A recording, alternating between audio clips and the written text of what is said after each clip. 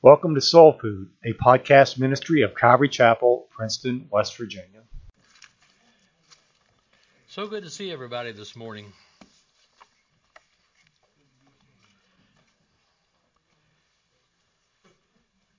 I've never really quite figured out why the middle section seems to empty out first. And when I get up here, I have to kind of look both directions at the same time. Oh well, such as it is. Anyway, let's stand for the reading of the Word and for prayer, and then we'll get into the message. We're in Ephesians chapter 2, beginning at verse 14. For he himself is our peace, who has made both one, and has broken down the middle wall of separation, having abolished in his flesh the enmity, that is, the law of commandments contained in ordinances, so as to create in himself one new man from the two, thus making peace, and that he might reconcile them both to God in one body through the cross, thereby putting to death the enmity. And he came and preached peace to you who were far off, and to those who were near. For through him we both have access by one Spirit to the Father. Now therefore you are no longer strangers and foreigners, but fellow citizens with the saints and members of the household of God, having been built on the foundation of the apostles and prophets, Jesus Christ himself being the chief cornerstone, in whom the whole building, being fitted together, grows into a holy temple in the Lord, in whom you also are being built together for a dwelling place for God in the Spirit. Let's pray. Heavenly Father, thank you for your word which is a lamp to our feet and a light to our path, to show us how to walk with you through this dark world. Lord, I desperately need your help this morning to bring your word to your people. Lord, I can stand here and talk, but I can't make any difference in anybody's lives. Only you can do that. Please have your word do what's intended to. You said it would not return to you void, but it will accomplish what you please, and it will prosper in the thing for which you have sent it. We want to honor you this morning, giving full attention to your word. In Jesus' name, amen. Hey, you may be seated.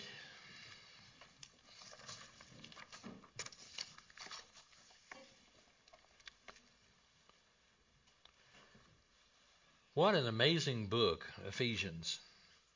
It has been described as pure music, truth that sings, doctrine set to music. And what an amazing chapter 2. And what a difference there is in our condition described in the first verse and where we find ourselves in Paul's discourse now. And the pivotal verse is verse 4, which reads, But God, who is rich in mercy, because of his great love with which he loved us.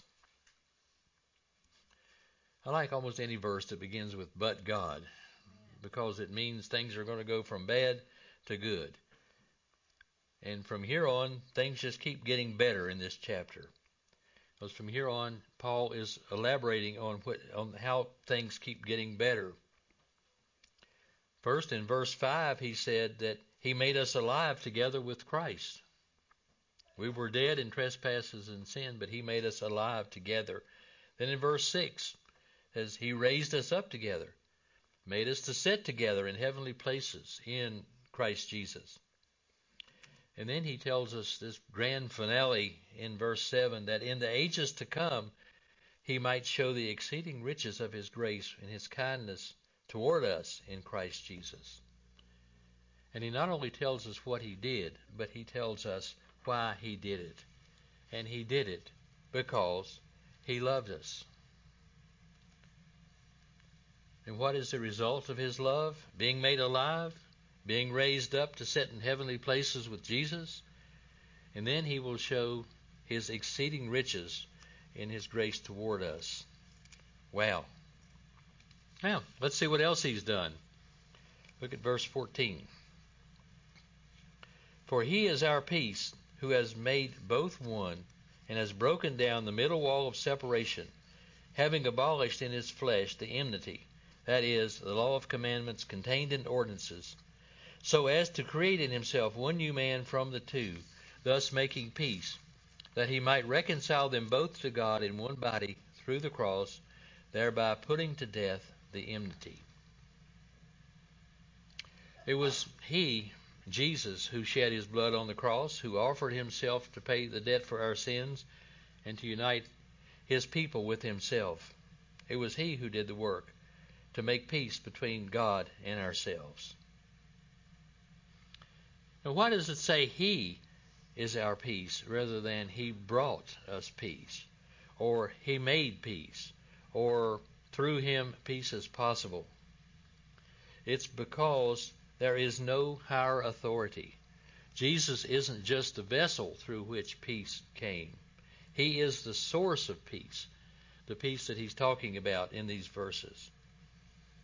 And in this sense, the words he is and the phrase I am that God pronounced to Moses in the burning bush have the same meaning. The only difference is changing the pronoun from first person to second person. The I am essentially means self-existing. There is nothing higher, no one higher. He came from himself. His life is in himself. Jesus expressed the same idea several times. He said, I am the bread of life. I am the light of the world. I am the door of the sheep. I am the good shepherd. And my favorite, the one that blew the socks off the Pharisees, was, before Abraham was, I am.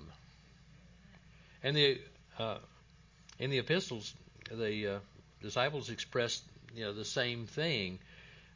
Paul in Colossians says, he is before all things. He didn't say he was before all things. He is before all things. So, in John 8:58, where he said, before Abraham was, I am, and Paul in Colossians 1:17, he is before all things, is stating the fact that Jesus is God. Because to say that he is expresses the omnitemporality of God, the omnitemporality of Jesus. And nobody is omnitemporal, or that is beyond time, except God. Colossians 1:18 says he is the head of the body. And John said in 1 John 2:2, he is the propitiation. And in John 2:29, he is righteousness. One of my favorite preachers, John Stott, said, the word he in this verse is highly emphatic. It is he, Jesus Christ, who shed his blood on the cross and who offered himself for his people so that today he can be united to them. It is he who by what he did once now offers peace. Peace with God and peace with one another. He is our peace. And peace is something that we desperately need, something we desperately long for, what everybody searches for, what the world searches for. James Montgomery Boyce, in his commentary on Romans, says, the lack of peace is our chief problem. The chief message of the gospel is that God has made peace with us by the blood of Christ's cross. Now, what is this middle wall of separation that Jesus has broken down? And why is it separating? Now, Paul explains this in verse 15, that it is the law of commandments contained in ordinances. This wall, emblematic of the written commandments, separated Israel from the rest of the world. In effect, there were two people, Israel, the people of God, and everyone else. Of course, it is a fact that God did choose Israel from out of the world, from among all the nations, to be his own special people, separated from everybody else, and naturally gave them special benefits. In Romans 3, Paul wrote, "What advantage then has the Jew, or what profit of circumcision? Much in every way, chiefly because to them were committed the oracles of God." Then in Romans 9 he says, of the Jews, "To whom pertain the adoption, the glory, the covenants, the giving of the law, the service of God, and the promises, of whom are the fathers, and from whom, according to the flesh, Christ came, who is over all, the eternal blessed God." Amen. God's idea was that Israel would be the means by which the rest of the nations would know Him. And it would be the means by which they could come to Him. Israel's idea of being chosen was that they would keep this blessing to themselves. Almost all Christian teachers want to say that the actual law, the law of God itself, is this middle wall of separation. And I think the text does seem to back that up. But interestingly enough, most Messianic Jews, Christian Jews, say that it isn't the actual law because there's nothing in the law that prohibits the Gentiles from coming to God through Israel, but that it is the way that Israel perverted the law to make it something that it was never intended to be that was the dividing wall. The perception fostered by the Jews, particularly the Jews of Jesus' day, was that to the rest of the world, we're better than you are because we're God's chosen people. There's nothing that separates two people or two groups of people than for one to say, I'm better than you, or we're better than you. Because automatically a wall goes up right then. God chose Israel for a specific purpose, and that was to be a blessing to all the people on the earth, the nation through whom the Messiah would come and fulfill God's promise to Abraham, the promise He made in Genesis 26:4, that in your seed all the nations of the earth shall be blessed. And in Galatians 3, Paul verifies that God was talking about Jesus and making this promise to Abraham, where he says, "Now to Abraham and his seed were the promises made." He does not say, "and to seeds as many," but as of one, "and to your seed, who is Christ." But Jesus came into the world to do more than just remove the middle wall of separation between Jew and Gentile. You see, there was another wall, a wall that much more impenetrable, a wall that no man could remove, and that's the dividing wall between God and man. Verse 16 says, "And that He might reconcile them both to God in one body through the cross, thereby putting to death the enmity." Before we could be reconciled to one another, we first had to be reconciled to God. The problem of sin that created this wall had to be dealt with. And Jesus did that in His own body by having it nailed to the cross. But, although sin has separated mankind from God, it really isn't sin that Paul is talking about here. The wall of separation he's talking about is the way that we can come to God to get rid of this sin and to enter into a right relationship with Him. And that barrier is the law. And it's a barrier because none of us can keep it. None of us can keep it fully so as to have access to God. The Gentiles couldn't keep it. They basically didn't know what it was even. The Jews couldn't keep it even though they had it. In the first Jerusalem Council recorded in the book of Acts, where Paul and Barnabas came to Jerusalem to talk to the leaders of the church, about the conversion of the Gentiles, because the Jews were saying, you first have to become a Jew and then you can become a Christian. And to become a Jew, you have to keep the law. Well, the council got together and said, and Peter, stood up and said, men and brothers, why do we want to put a yoke on these guys that we couldn't carry, that even our fathers couldn't carry? And then he said, but we believe that through the grace of the Lord Jesus Christ, we shall be saved in the same manner as they. Now, I think we would probably expect Peter to have said, they can be saved the same way that we were. But he didn't say that. He said, we can be saved the same way that they are, saying that this means of salvation, that is through faith in the Lord Jesus Christ, is the way of salvation, for everybody, be he Jew or Gentile.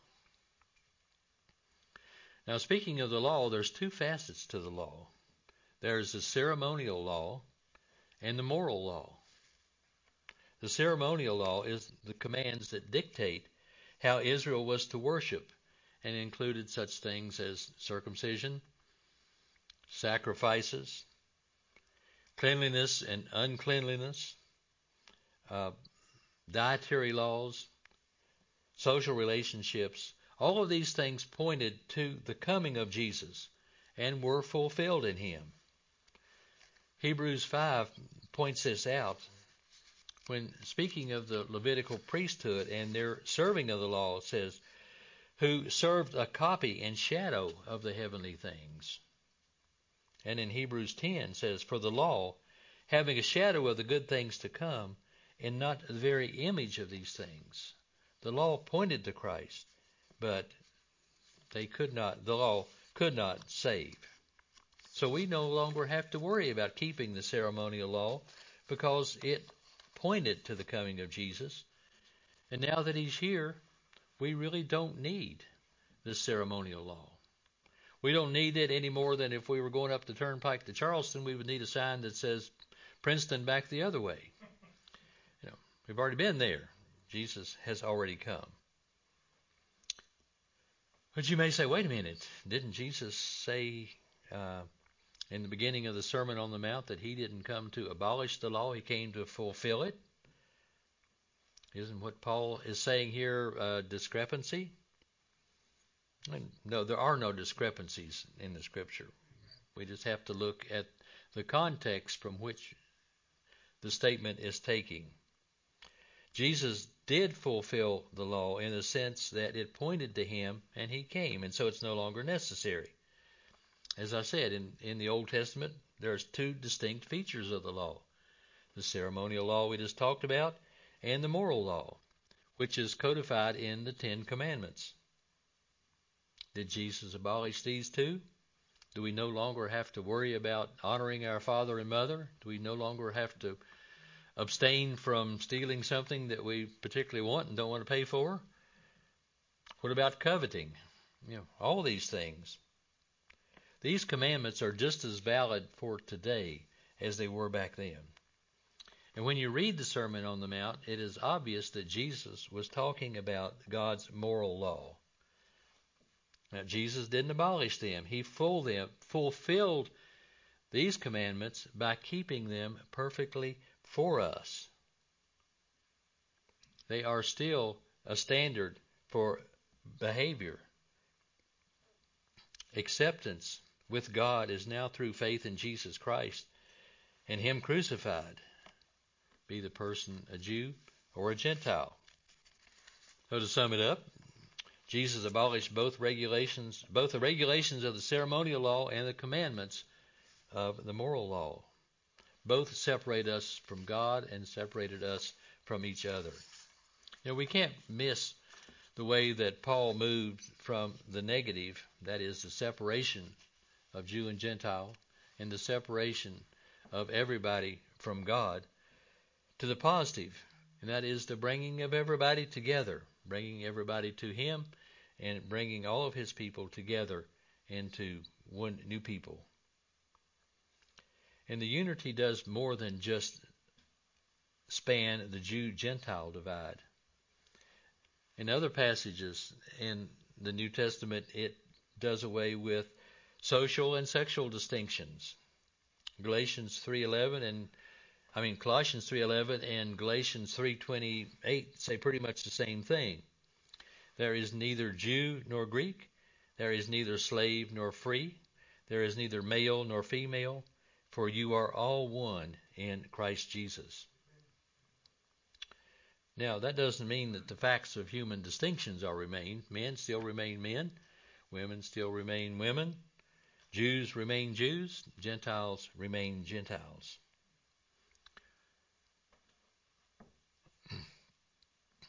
General Robert E. Lee, who was the commander of the Confederate Army during the Civil War, was a devout Christian.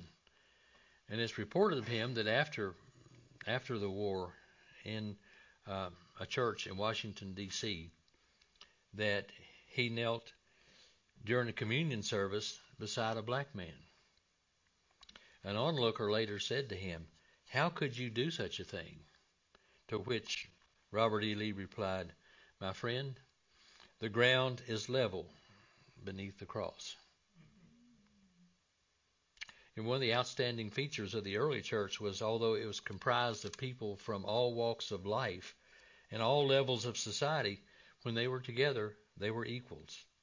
A wealthy nobleman was no better than a poor tradesman, who was no better than a slave. But sadly, that concept has eroded. And I think the early church would have a hard time recognizing us today. Again, from his commentary in Romans, James Montgomery Boyce says that within the fellowship of the church, the wall that formerly divided Christians are broken down, walls of race, economic status, nationality, and educational level. But sadly, I remember reading somewhere that the most segregated place in America is church on Sunday morning. We are constantly dividing ourselves again. I remember feeling sorry for my brother-in-law's neighbor one time, who said that she wanted to go to the Presbyterian church, but her mother wouldn't let her because she said all of the better people go to the Methodist church. That is a sad commentary on the church today. In his autobiography, Mahatma Gandhi, who was a leader of India back in the 19th century, wrote that during his student days, he read the Gospels and was seriously considering converting to Christianity because he believed that the teachings of Jesus would be the solution to the caste system of India, which was dividing his people.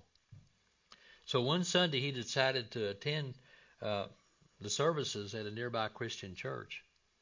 When he entered the sanctuary, however, the usher refused to seat him, saying, "Why don't you go and worship with your own people?"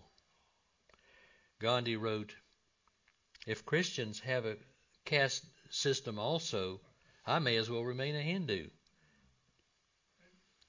That usher's prejudice kept Gandhi from hearing the gospel and possibly converting to Christianity. Verse 17. "And he came and preached peace to you who are far off and to those who were near. For through him we both have access by one Spirit to the Father." What is this peace he preached? It was the gospel. The good news that all of God's promises to send us a Savior have been fulfilled, and we're no longer dead in trespasses and sins, but we're now sons and daughters of the King and have access to him through the blood of Jesus. In times past, and maybe even in a few remote places of the world today, to approach the King uninvited could mean death. Remember the story of Esther, when she needed to approach the king on behalf of her people. She risked death in order to do so. But, we have a distinct privilege. We're able to stand before the King of Kings because we have an invitation, a standing invitation, that we can come at all times. Hebrews 4:16 says, "Let us therefore come boldly to the throne of grace, that we may obtain mercy and find help in time of need." I don't care that the world says that all roads lead to God. The Bible says something different. There's only one way, and that way is through Jesus Christ. And it's only through one Spirit that we have access to Him. In 1 Corinthians, Paul writes, "For by one Spirit we are all baptized into one body, whether Jew or Greek, whether slave or free, we have all been made to drink into one Spirit." Verse 19, "Therefore, you are no longer strangers and foreigners, but fellow citizens with the saints and members of the household of God, having been built on the foundation of the apostles and prophets, Jesus Christ Himself being the chief cornerstone, in whom the whole building, being fitted together, grows into a holy temple in the Lord, in whom you also are being built together for a dwelling place of God in the Spirit." Here Paul begins summing up his theme for the chapter. He has explained that what Jesus has done to bring near to God His people, both the Jews and the Gentiles who were previously far off. Christ has abolished the law of commandments and created a single new people in place of the two, reconciling both to God. The result is that we are no longer foreigners and strangers. We're not visitors without legal rights. Our status has changed dramatically, and we now totally belong to the kingdom of our Lord. As someone said, we used to be refugees. Now we have a home. In these verses I just read, Paul illustrates our new position by using three familiar types. And that is God's kingdom, God's family, and God's temple. First, we are members of God's kingdom. God's kingdom means that He is king and He is ruling and reigning over us and bestowing on the citizens of His kingdom all the privileges and rights that citizenship implies. The citizens of God's kingdom are free and secure. And the words "no longer strangers and sojourners, but citizens" emphasizes the contrast between the uncertainty of life outside of God's kingdom and the stability of being part of God's kingdom. We really do belong, and we have birth certificates to prove it. Secondly, belonging to God's family. Belonging to a family has privileges that extend beyond those of citizenship. As I said earlier, we have a king, but this king is also our father. A good king will care about and care for his subjects, but a father loves his children, and he will give his life for them. What a blessing to be in such a family and to have such a father. And finally, he compares us to a building, a temple. In Old Testament times, the manifest presence of God dwelt first in the tabernacle, that is the tent when Israel was wandering, and then later in the temple that Solomon built. But within the Holy of Holies and behind the thick curtain that obscured to the world the glory of His presence, and His presence could only be accessed once a year by the high priest. But now he says we are the temple of God, His dwelling place on earth. Paul wrote in 1 Corinthians 6:19, "Or do you not know that your body is the temple of the Holy Spirit, who is in you, whom you have from God, and you are not your own?" I believe it was back in the 70s. John Fisher wrote a song that said, "We are the Holy of Holies. Don't veil the door." It's a fitting metaphor that Paul likens God's people to his temple. And although the church is a community of people, it can be like a building in many ways. It starts with the foundation. Jesus is building his church on the foundation of the apostles and prophets. Didn't Jesus say somewhere that he was the foundation? Yes, Paul said in 1 Corinthians, there is no other foundation that anyone can lay than that which is laid, which is Christ Jesus. But that's a different metaphor. Besides, it is Jesus who's building his church, and he is building it on the foundation that he laid, the foundation of the apostles and the prophets. Remember in Matthew 16, Jesus asked his disciples, "Who do men say that I am?" And Peter responded by saying, "You are the Christ, the Son of the living God." To which Jesus said, "And I say to you that you are Peter, and on this rock I will build my church, and the gates of Hades shall not prevail against it." I've often heard the explanation that the rock Jesus was going to build his church on was Peter's confession of who he is. Well, that's maybe partially true, but that's not the whole picture. And the rock certainly isn't Peter himself. Peter, by his own confession, refutes this notion.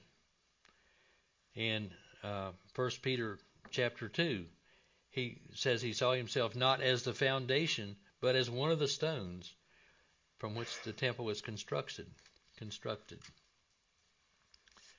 Not only does Ephesians tell us that the foundation upon which the church is built, the apostles and prophets, but we also find the same thing in Revelation chapter 21, speaking of the New Jerusalem, that the foundation has 12 foundations, and on the foundations the names of the 12 apostles. Of course, Peter was the first one to openly confess that Jesus was the Messiah, the Son of God. But the church, we are told, is being built on the foundation that the apostles and the prophets, their work that they put forth in bringing the gospel message and the particulars of the gospel message that we find in the New Testament. I think the Protestant church has a problem seeing the apostles as being the foundation because of the fact that the Catholic Church has singled Peter out as being the main foundation and has elevated the position of the Bishop of Rome to that of as the Pope.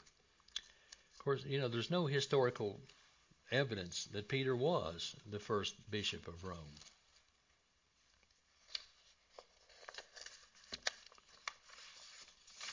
Now, secondly, Jesus is the cornerstone.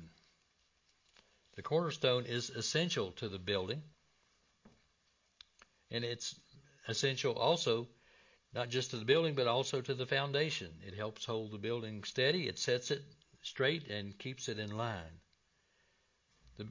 A building must have its cornerstone for both cohesion and development. So Jesus, as the cornerstone, is indispensable to the church and its growth and unity. 3 times in the Old Testament, 3 different writers referred to Jesus as the cornerstone. In Psalms 118 and 22, the stone which the builders rejected has become the chief cornerstone. Isaiah 28:16, therefore thus says the Lord God, behold, I lay in Zion a stone for a foundation, a tried stone, a precious cornerstone, a sure foundation. Whoever believes will not act harshly. And then Zechariah 10 and 4. From him comes the cornerstone, from him the tent peg, from him the battle bow, from him every ruler together.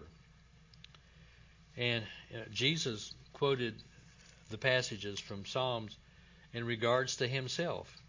And Peter quoted the passage from Psalm and Isaiah as referring to Jesus. Then finally there are the building blocks of the temple. Verse 21 says, in whom the whole building, being fitted together, grows into a holy temple in the Lord, in whom you also are being built together for a dwelling place of God in the Spirit. That's us. You, me, the church as a whole. Each one of us fitting together to make a whole temple of God. Now, Peter, who goes into some detail regarding the church as a building, describes us as living stones coming to Jesus to build a spiritual house. Just as in the Old Testament, the temple in the Holy of Holies was God's dwelling place, we are now God's home on earth. And we have an important role to play in the building of his temple. We are each the Holy of Holies, and our purpose is to let the light shine to a lost and dying world. The glory of God is no longer hid behind a thick curtain. The glory of God is within us, and we are to let our light shine. So we're not to veil the door. Now, Jesus broke down the middle wall of separation, the wall that separated God and man, and Jew and Gentile. But that's for believers only. That wall still stands if you're not a believer. That wall that separates you from God and you from God's people. So please don't leave here this morning with that wall still standing. Let's pray. Lord, thank you for your word. Thank you for breaking down that wall of separation that kept us from you and kept us from knowing you and kept us from the salvation that you have given us. Thank you for making us your own, your people, your kingdom, your family, your temple.